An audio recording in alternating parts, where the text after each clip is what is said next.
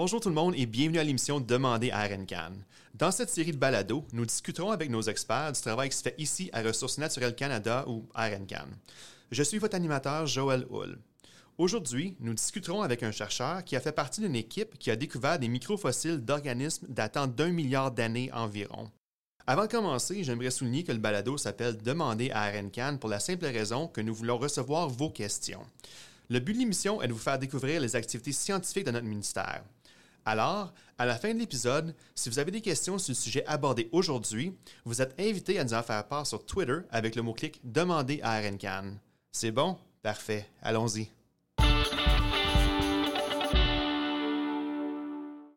Notre invité est le scientifique Tom Skolsky de la Commission géologique du Canada. Tom, merci d'être avec nous aujourd'hui. Bonjour. En 2014, pendant une expédition de cartographie géologique dans l'ouest de l'Arctique canadien, un collègue de Tom, Rob Rainbird, a prélevé des échantillons contenant des microfossiles d'une espèce de champignon dont l'existence remonte à 1 milliard d'années environ. Tom, pouvez-vous nous parler un peu de l'expédition et quel genre de travail est-ce que l'équipe a fait?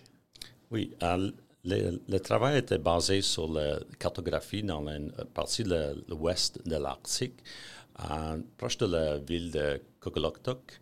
Et puis, leur but, c'est de faire une espèce d'inventaire de la terrain géologique, puis de publier des cartes qui peuvent être utilisées par soit des compagnies minières, soit des gouvernements locaux pour faire des décisions sur l'utilisation du sol, ou pour les chercheurs suivants qui veulent faire des travaux plus détaillés. Et est-ce que tu peux nous expliquer comment que Rob pensait que les petites marques noires qu'il avait trouvées sur les roches valaient la peine d'être étudiées, qu'il pouvait s'agir vraiment de microfossiles? Oui, ça, c'est une intéressante expérience parce que Rob a une expérience très longue dans l'Arctique, longue dans le sens que ça fait plus que 30 ans qu'il travaille là-bas. Et pendant ses études à niveau doctoral, il a travaillé avec un Canadien, Nicholas Butterfield, qui est rendu professeur à Cambridge aujourd'hui. Puis Nicholas est un micropaléontologue. Et Nicholas et Rob ils ont eu beaucoup de succès sur l'île Victoria, au nord de la région qu'ils ont étudié récemment. Puis Nicholas a montré à Rob que les meilleurs échantillons des argiles, le boîte qui est lithifié, si tu veux, c'est les argiles qui contiennent des petites taches de matériaux organiques. Et ce matériau organique peut tenir des fossiles qu'on voit en microscope. Alors, c'est qui a étudié les microfossiles? L'étude était une partie de la thèse de doctorale de Corentine Laurent, qui est une étudiante en Belgique. Et puis, Corentine a publié 3 papiers sur la micropaléontologie de les roches sédimentaires avec Rob Rainbird. Puis le plus récent papier était publié dans la revue Nature. Et puis c'est là où ils ont découvert les fongies, les champignons, si tu veux, les fossiles. Les microfossiles tels quels que Rob a trouvés dataient d'environ 1 milliard d'années. Comment pouvons-nous connaître l'âge de ces microfossiles? Oui, ça c'est toute une histoire de détective, si tu veux. Qu'est-ce qu'on fait, c'est que c'est difficile, on manque vraiment les technologies pour dater une fossile spécifiquement. Mais qu'est-ce qu'on fait, c'est qu'on peut, des fois avec un peu de chance, et dans ce cas-là, ils ont eu beaucoup de chance, on peut déterminer de l'âge de les roches sédimentaires au-dessus et par-dessus de la séquence qui contient le fossile. Et dans cet exemple, on sait que en dessous les zones de microfossiles, il y a des grès. Et ces grès contiennent les minéraux zircon qu'on est capable de dater. On est daté avec la méthode uranium-plomb. Et puis, ça donne un âge de 1 milliard d'années. Fait qu'on sait que le grès était déposé plus jeune que 1 milliard d'années. Et par conséquent, les fossiles étaient déposés après 1 milliard d'années. Au-dessus de les fossiles, il y avait des autres argiles, et cette argile était datée avec la méthode rhénium-osmium. C'est un petit peu plus compliqué, mais la méthode rhénium-osmium en brut, c'est qu'il y a le rhénium-187, un isotope, il se change, si tu veux, à osmium-187, puis on connaît le taux de le changement, on connaît la vitesse, si tu veux, de le changement. Et à partir de ça, ils ont découvert que l'argile, le fossile, à 900 millions d'années. D'abord, on peut dire que les fossiles étaient déposés entre 1 milliard et 900 millions d'années. Alors, on ne fait pas vraiment le test des microfossiles tel quel, c'est plutôt l'environnement qu'on les trouve, c'est ça? Exactement. C'est super intéressant.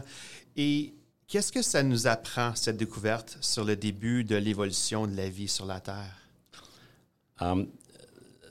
Une collègue et une co-auteure sur cette étude, Elizabeth Turner, a eu une interview récemment sur la Radio-Canada sur le programme Quirks and Quarks. Puis Elizabeth, c'était le 24 mai de cette année.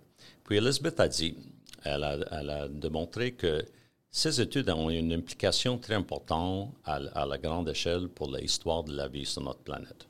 Si on pense de l'arbre phylogénétique, ou on connaît aussi par le nom de l'arbre de la vie, il y a vraiment 3 grandes branches de cet arbre à le niveau primitif.